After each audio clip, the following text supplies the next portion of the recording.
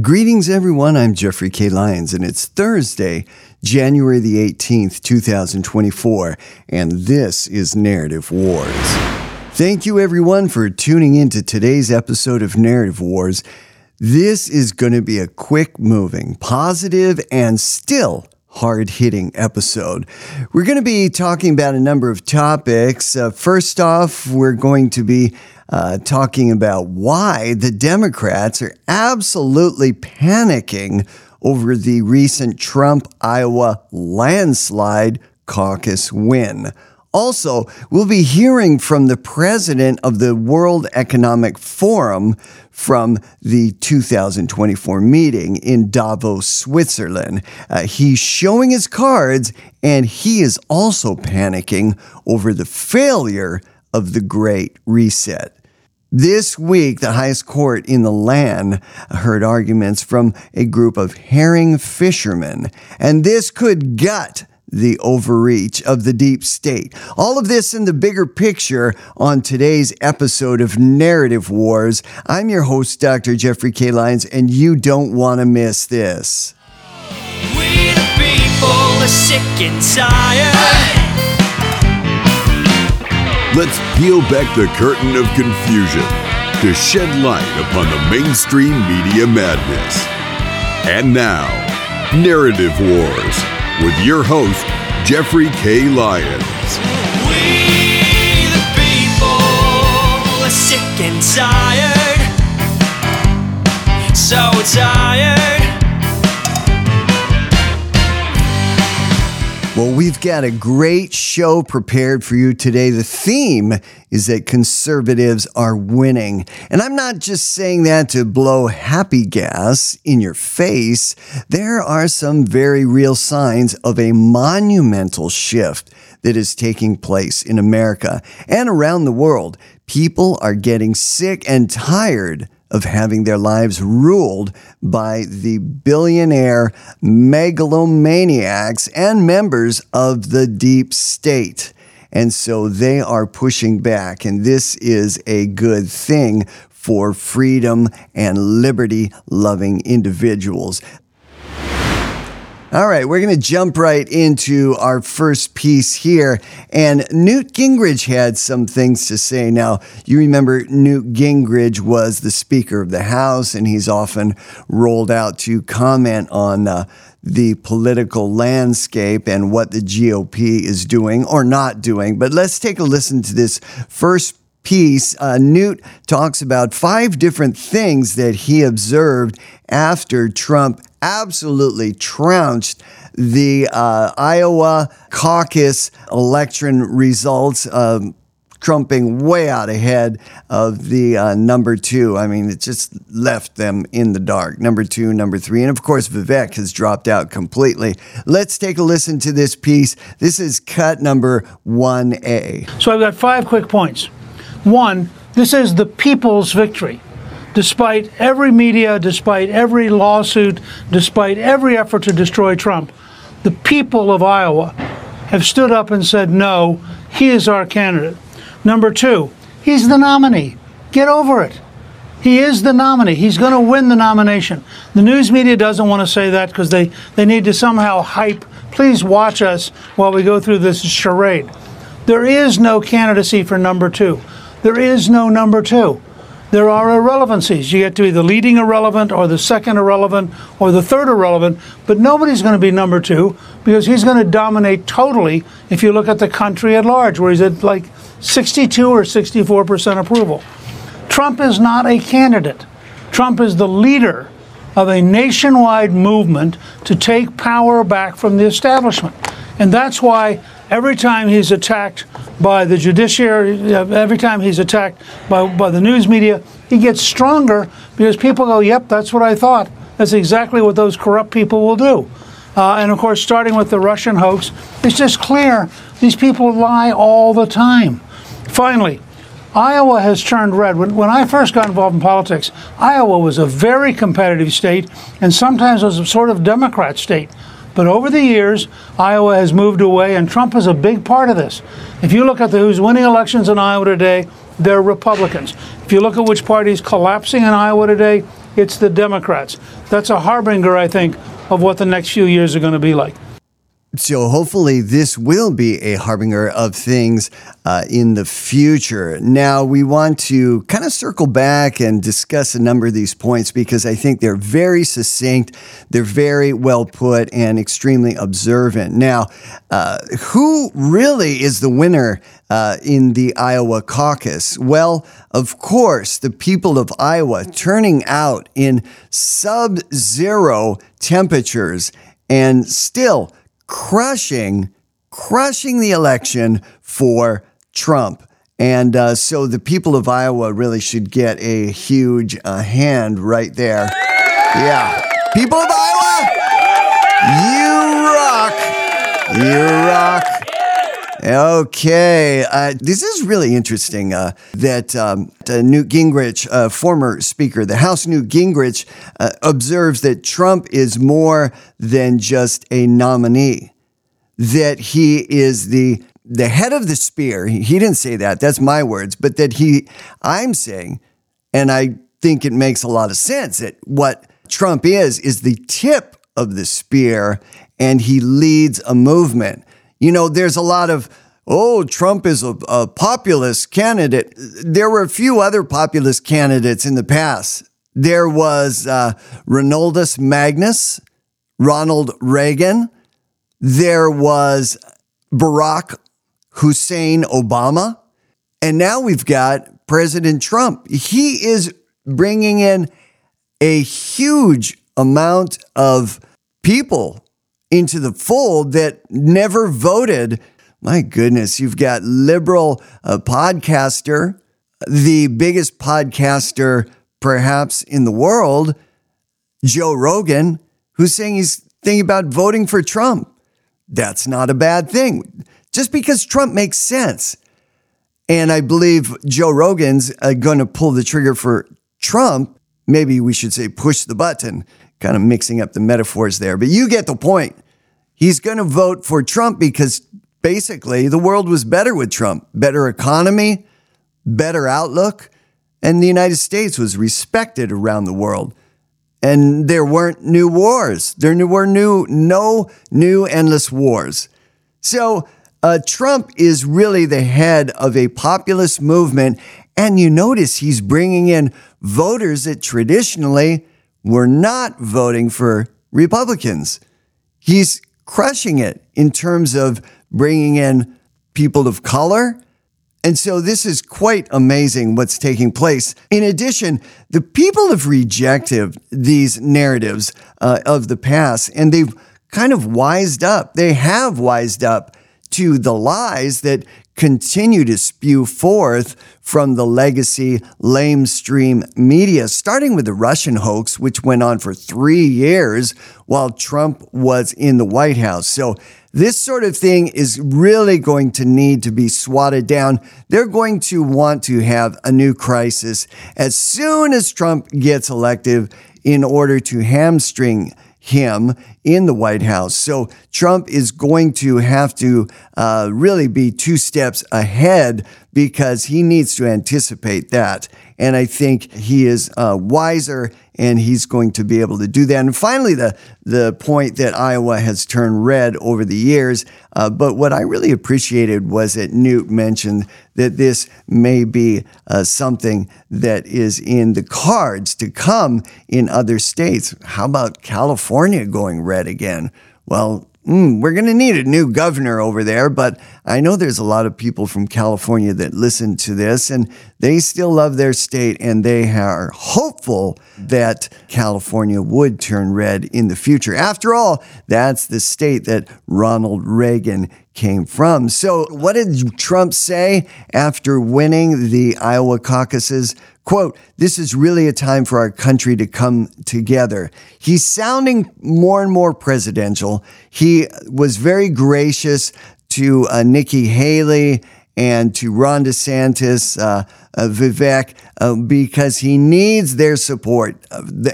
He needs the support from those people that were backing those candidates. There really is not any number 2. Those other people that are on the supposed Republican ticket, they're just running for positions on the cabinet. Make no mistake, short another black swan event like another COVID pandemic, sort of a pandemic 2.0, Trump will retake the White House in November 2024. At the same time, the left-wing legacy media, it's so funny, folks. You notice who they're in love with? They're in love with the Trump-hating, disloyal neocon Nikki Haley. I knew that Trump was going to dominate the Iowa caucuses.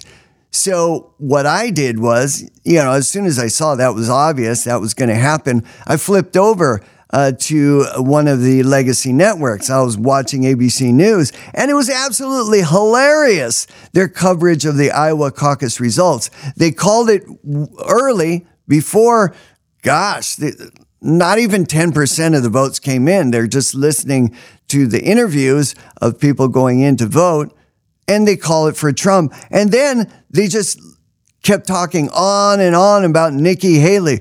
Well, if Nikki Haley only loses by 20 points, she's the real winner. Oh, if Nikki Haley only loses by 15 points or 10 points, she's the real winner. And they just kept going on and on about Nikki Haley. I wonder what's going on here. Well, obviously, they don't want to talk about Trump. They want to talk about someone else. And so it's Nikki Haley. I mean, you would have thought, if you hadn't listened to the beginning of the broadcast, that she actually won the Iowa caucus. They are absolutely terrified. The legacy networks are absolutely terrified that Trump would become the new president. Why? Because Trump doesn't acknowledge the legacy networks. He calls them fake news, and that is exactly what they are. Let's continue, and we're going to move on to Davos. What is going on in Davos? Well, in Davos, Switzerland is the annual get-together of the world's megalomaniac, billionaire people. Those people that want to control your lives. And the World Economic Forum is going on this week in Davos, Switzerland. Well, here's a very interesting interview with the president of World Economic Forum. It's not Klaus Schwab. Klaus still has a very strong leadership position as the founder, him along with the deceased Henry Kissinger, founders from the very beginning. But this is Borge Brende, president of the World Economic Forum, and he kind of shows his cards. They're panicking over there. Let's give a listen to this. This is from Business Today, January 15, 2024.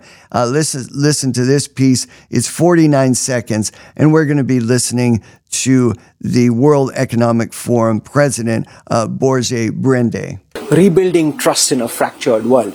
Do you want to start by explaining to everyone watching at this moment, how does this annual meeting of the World Economic Forum hope to live up to its mission of rebuilding trust? So there is a clear trust deficit globally. There is also a huge geopolitical competition. But even in a fragmented world, we need to collaborate because some of the most pressing challenges are global and they are transboundary. Looking at, for example, then future pandemics, climate change, cyber attacks. We also know, for example, from the war in Gaza now, that we need to collaborate so this doesn't escalate out of control. So a number of things here. Now, it was a short clip. That was only 49 seconds, but he's showing his cards. He's not just talking to the public. He's also talking to the WEF leadership, and he's signaling this is what we need to do. First of all, the 2024 theme of the World Economic Forum is rebuilding trust. Well, they've been exposed. People don't want to eat the bugs. People don't want to own nothing and be happy. But this is what they told us. In 2020, When Klaus Schwab's book, The Great Reset, came out, they put out a commercial. It was everywhere. It was on the internet. They've taken it down now. You can find it on a few remote sites that people sort of grabbed it and copied it and threw it on their Facebook site. But it's out there. And they had the theme and the message that you will own nothing and be happy. Oh, great. Well, that didn't go over very well. So 2024, rebuilding trust. In other words, people don't trust these crazies. They don't want a new world order. They don't want this unelected group of old money billionaire oligarchs to be ruling. So they know it and they are panicking. You notice he uses the phrase also, we need to collaborate. So what is the translation of that? It means we are relevant and you're not listening to us. You need to listen to the World Economic Forum.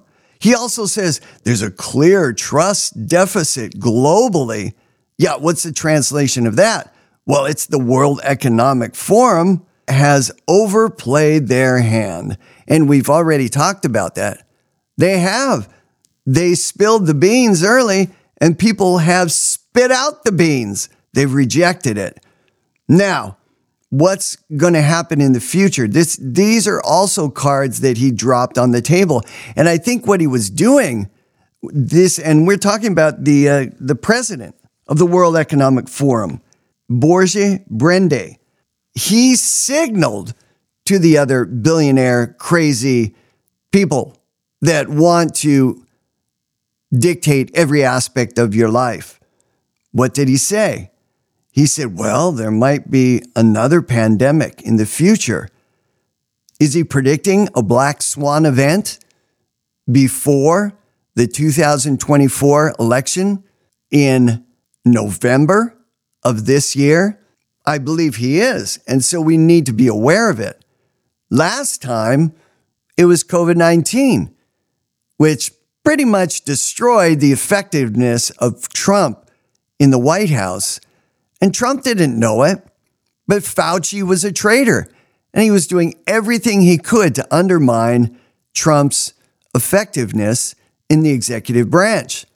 Unfortunately, what happened was when the emergency use authorization went into effect, everything changed, and the White House was now, or at that time, the White House was playing by a different set of rules. Trump's not going to let that happen again. But something could happen right now prior to the 2024 election. Oh, they would love to have another pandemic and just keep those drop boxes and mail-in ballots coming because that's when they can cheat quite easily. So who has a voice in future pandemics? Oh, it's the WHO, the World Health Organization.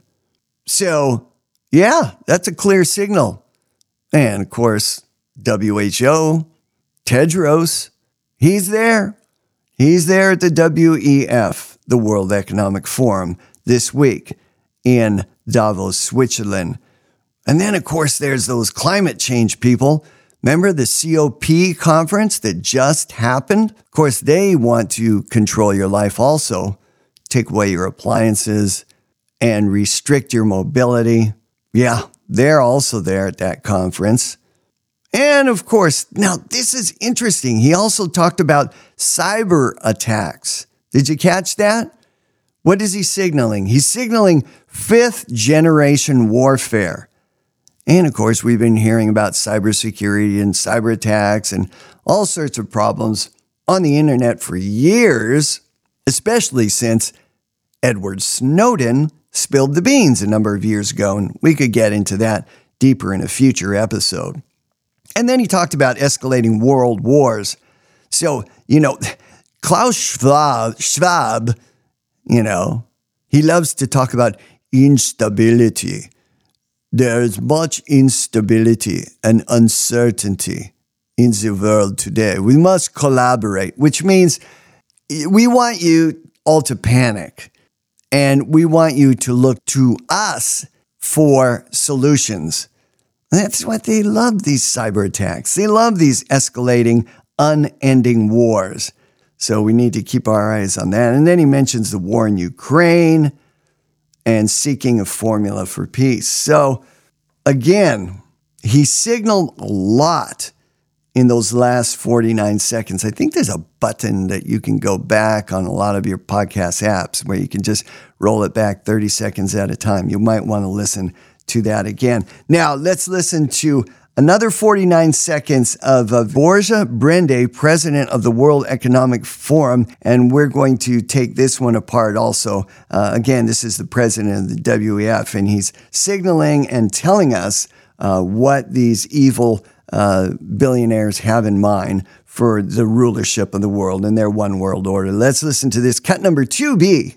There is a big meeting of national security advisors taking place at the moment at Davos. Do you want to give us some insights about what you hope to achieve? Because it's very rare for so many NSAs to come together in the same hall. It's true, and we appreciate that as a curtain raiser to our meeting. It's, of course, a very, very serious topic. It's at the backdrop is the war in Ukraine, but also all the other complications. What we hope, though, is that there can be a formula for peace moving forward, because every war has to end, also the Ukrainian war. So the WEF is in absolute panic mode, and this is a good thing, because we don't want these unelected European maniac billionaires to be telling us what to do in our homes, with our appliances, and with our lives, and with our farmers. We don't want that. So they're trying to be relevant.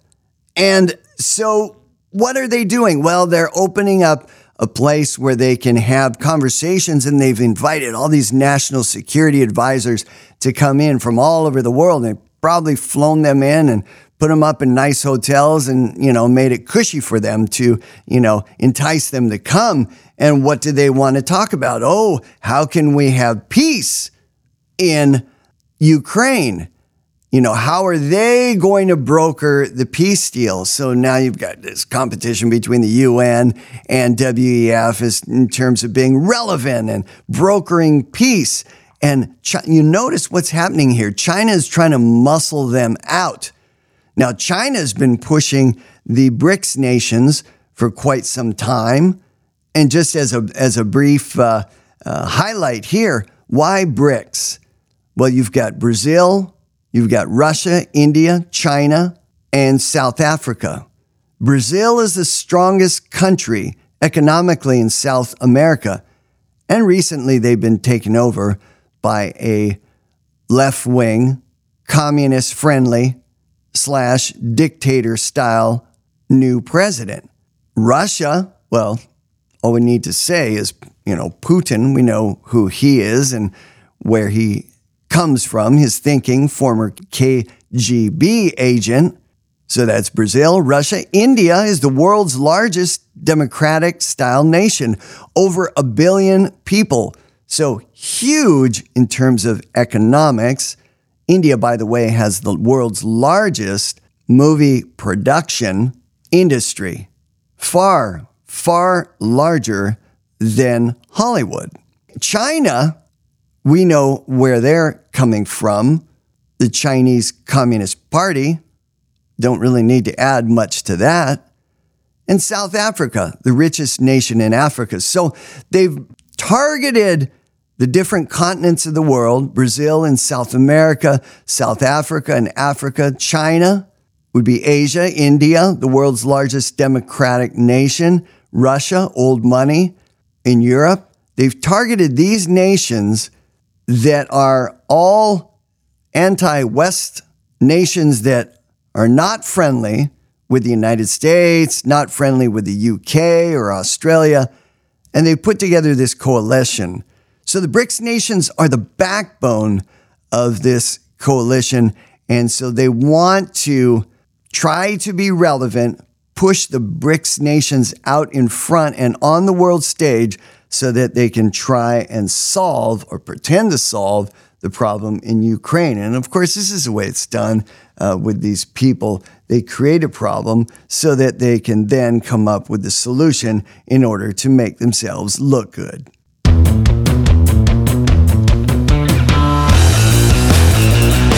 I can sense there are a lot of people out there that have been a little bit frustrated for some time. Please feel free to go to our Getter chat and share your thoughts. Don't give up the cause. Stay active. Exercise your sacred right to vote and your sacred right to free speech.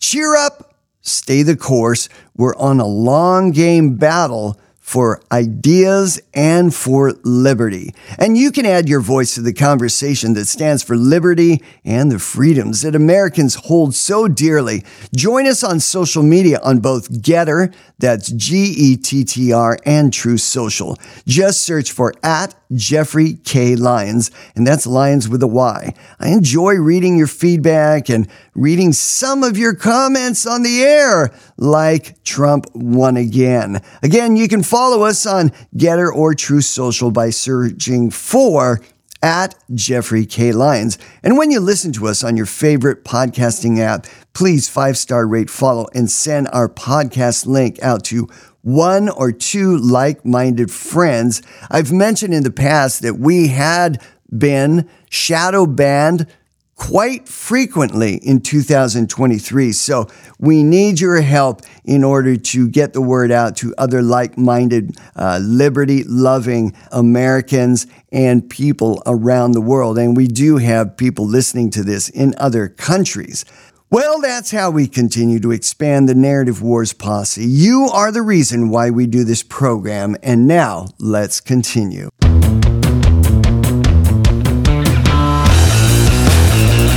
Oh, you're going to love this fish story. They can be pickled, smoked, or used for bait. But on Wednesday of this week, so this is going to drop on Thursday, so this happened yesterday.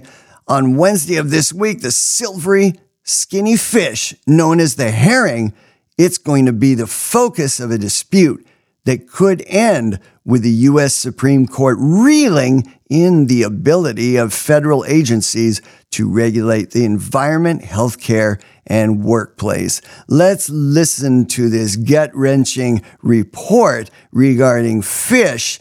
This is CBS News, January 16, 2024. And this case is now before the Supreme Court of the United States. This is cut number 3A. And is the practical tension here that on the one hand, in a complicated world with fast-moving and changing things, you want agencies to have some ability to apply a law to the changing environment. On the other hand, you don't want people who are not elected and not responsible to the voters making grave decisions that the voters have to then live by. Is that essentially the tension we're talking about here?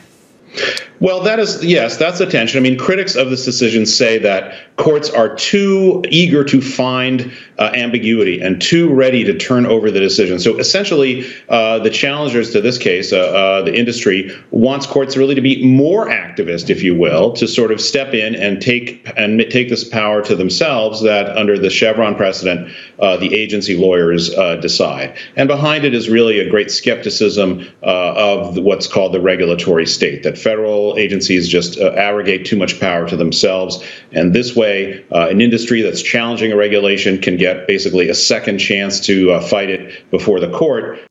So what is the true story behind this fishy tale?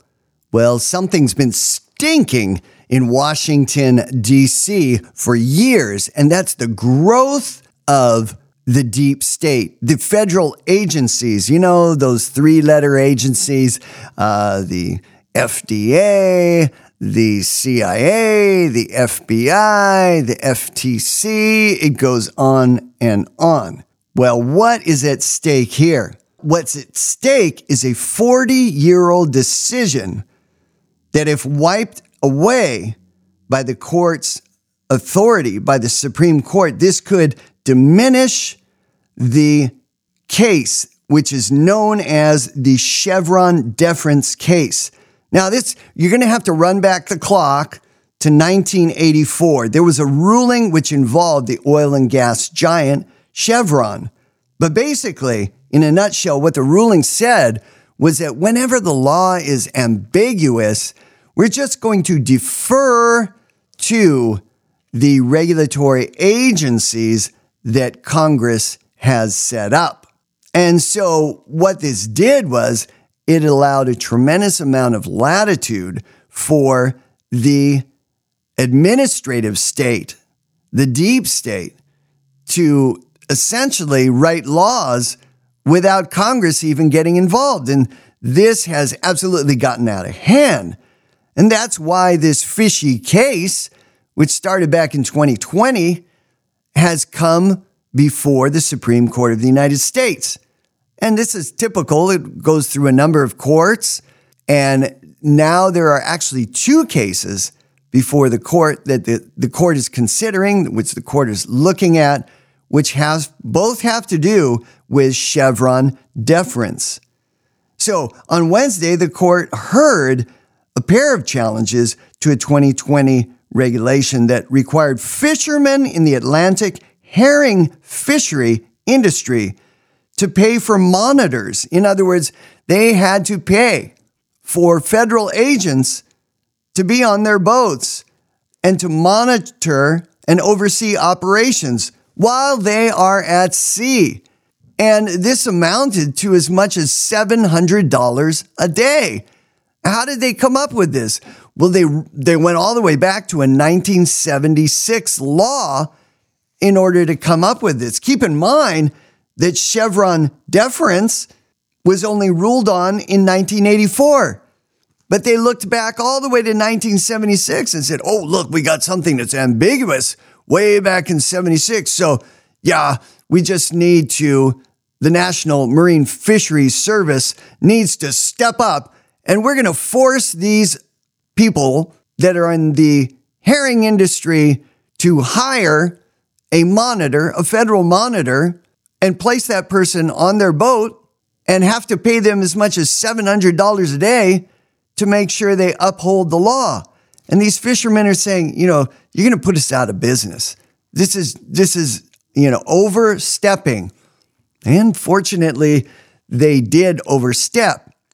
And with the new court that's in place, they've taken up this case. Now, the Chevron deference case has been a problem for years. Thousands of cases have been ruled on since 1984. And so, like Roe v. Wade, this case is huge, especially if it goes down in flames. And I'm hoping that this herring case will sink it, because something really stinks with having to put a monitor on these ships, a human being, to monitor their activity out at sea and pay that person $700 a day. So this is what's going on, has to do with the Atlantic Ocean herring fishery industry. So we're going to continue to track this, but keep in mind that they're going to hear the case this week, but they're not going to rule until June of 2024, because that's when the Supreme Court typically releases their final verdict on major cases like this. Now, the exception is that they are speeding up their ruling regarding Trump, and we covered that recently in a prior podcast, and that has to do with Trump and lawfare and the 2024 election. And can Trump be on the ballot, or do states have the right to throw him off the ballot? So they're going to rule much sooner on that. But in terms of this case, it's not a time is of the essence situation. So they're going to rule in June of 2024. But we've got our eye on this, and the firm New Civil Liberties Alliance is heading up this case, which was brought up in Rhode Island. So we're going to continue to watch this. Let's listen to another cut, sort of giving us a bit more details on this situation. This is cut number 3B. Why are people paying so much attention to this issue given the current makeup of the court? Well, this is one of the many other shoes to drop after we saw the court overturn Roe versus Wade. That obviously was number one on the conservative agenda, but there are many, many other errors that conservative legal thinkers believe the Supreme Court has made over the past decades, and this turned out to be one of them. So, yes, this has been in the crosshairs of those scary conservatives. Oh, we knew they were going to try and do this. You can kind of catch the bias and the slant here. But this is, folks, make no mistake, this is why, and I'm just disclosing myself, this is why I voted for Donald J. Trump when he became president. And I've voted for Trump every time he's been on the presidential ballot. And the main reason I voted for Trump was because I knew what type of justice he would put on the Supreme Court of the United States of America. And I just believe that it was Providence that allowed him to put 3 conservative judges on the bench. And hopefully that will just continue to be the case, that there won't be any change between now and the election, which will occur in November of this year, 2024. So, yes, conservatives have wanted to take down Chevron deference for years because of this ruling and because of stare decisis, which looks back at past rulings and this body of legal literature, which is built up. Conservatives have had this in their crosshairs. But keep in mind, it was not until Donald J. Trump became president of the United States, it was not until Donald J. Trump put these 3 new conservative justices on the bench that there was enough political will, or shall we say, judicial will, on the bench of the Supreme Court, 3 new conservative justices, in order to overthrow or overturn Chevron deference. So we are in a completely new situation, and you're going to watch the country continue to shed the vestiges of the old Warren Court and the liberal justices that were in charge in the past. But it's going to take time. We saw Roe v. Wade go down in flames. This is another landmark case which is about to be decided. And this is good stuff. This is great for the country. And please vote for Donald J. Trump again. We'll see. Maybe he'll be able to put another conservative judge on the bench. We don't know, but we know what type of justices he put on the bench in the past. And of course, we need to take the Senate because it's the Senate that approves judges, federal judges. And so if we take the Senate, we will be able to put more conservative judges on the various federal courts all across the United States of America. So that's huge. So remember, there are 3 branches to the federal government. I know I'm sharing this with the choir, getting a little excited here. But you might want to talk to your next door neighbor. Just ask them, what are the 3 branches of federal government? Or do most people know this? The executive, of course, that is the president, who is supposed to be in charge of all those alphabet agencies of the federal government. Of course, he's in charge of the White House and everything that goes on there. Legislative, that's the House and the Senate right now. Chuck E. Schumer in charge of the Senate. He's the Senate Majority Leader. And in the House, you've got Mike Johnson, Speaker of the House. You've got the Supreme Court of the United States at the top of the judiciary system with 9 justices on the court.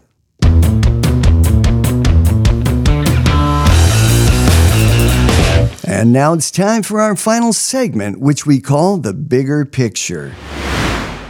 This week, the billionaire megalomaniacs and the puppet political talking heads like John Kerry, well, they're at it again in Davos, Switzerland for another annual meeting of the WEF. That's the World Economic Forum.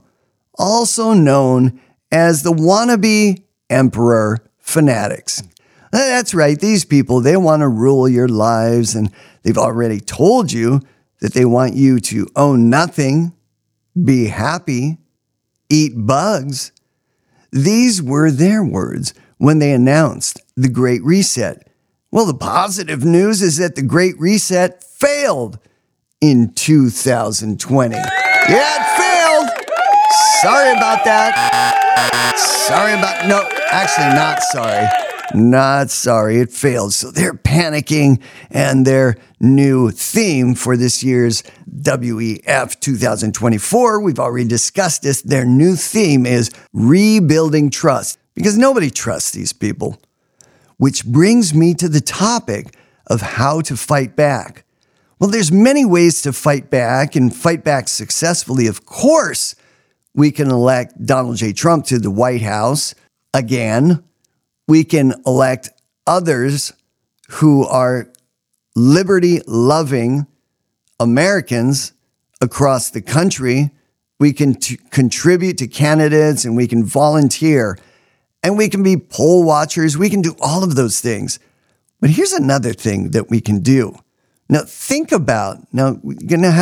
we're kind of turning the page here, but think about the movie The Producers. Remember that movie? Kind of an obscure movie. It came out a few decades ago.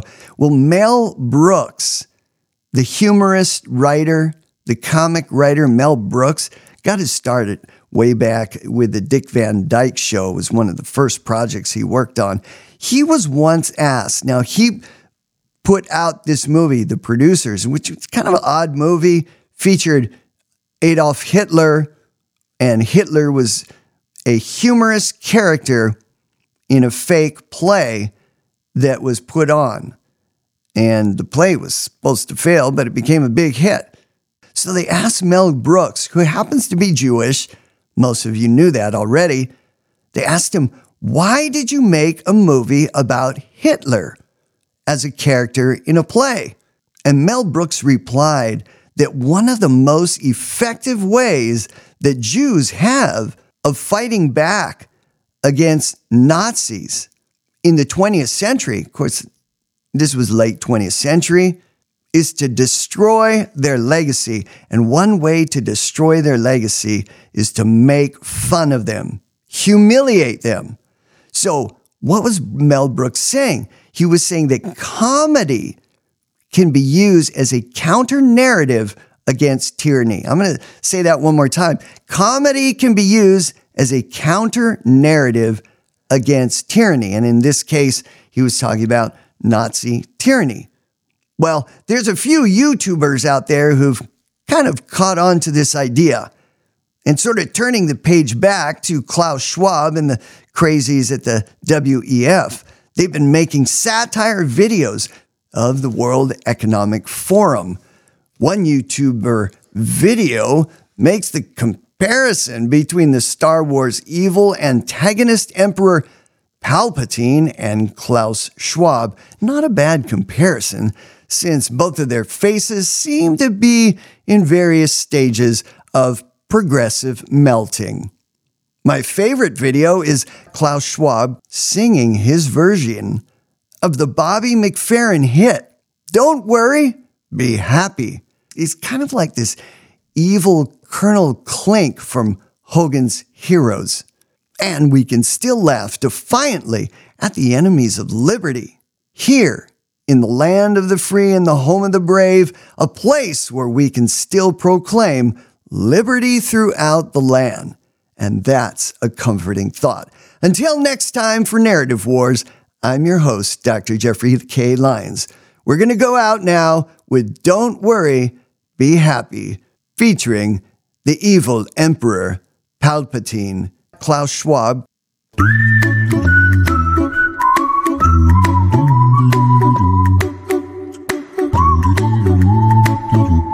Here's a little song I wrote. You might want to hear it in your pod. You'll owe nothing and be happy. Ain't got no cash, ain't got no car, but 24 booster shots in your arm. Oh, nothing. Be happy. We the people are sick and tired. So tired.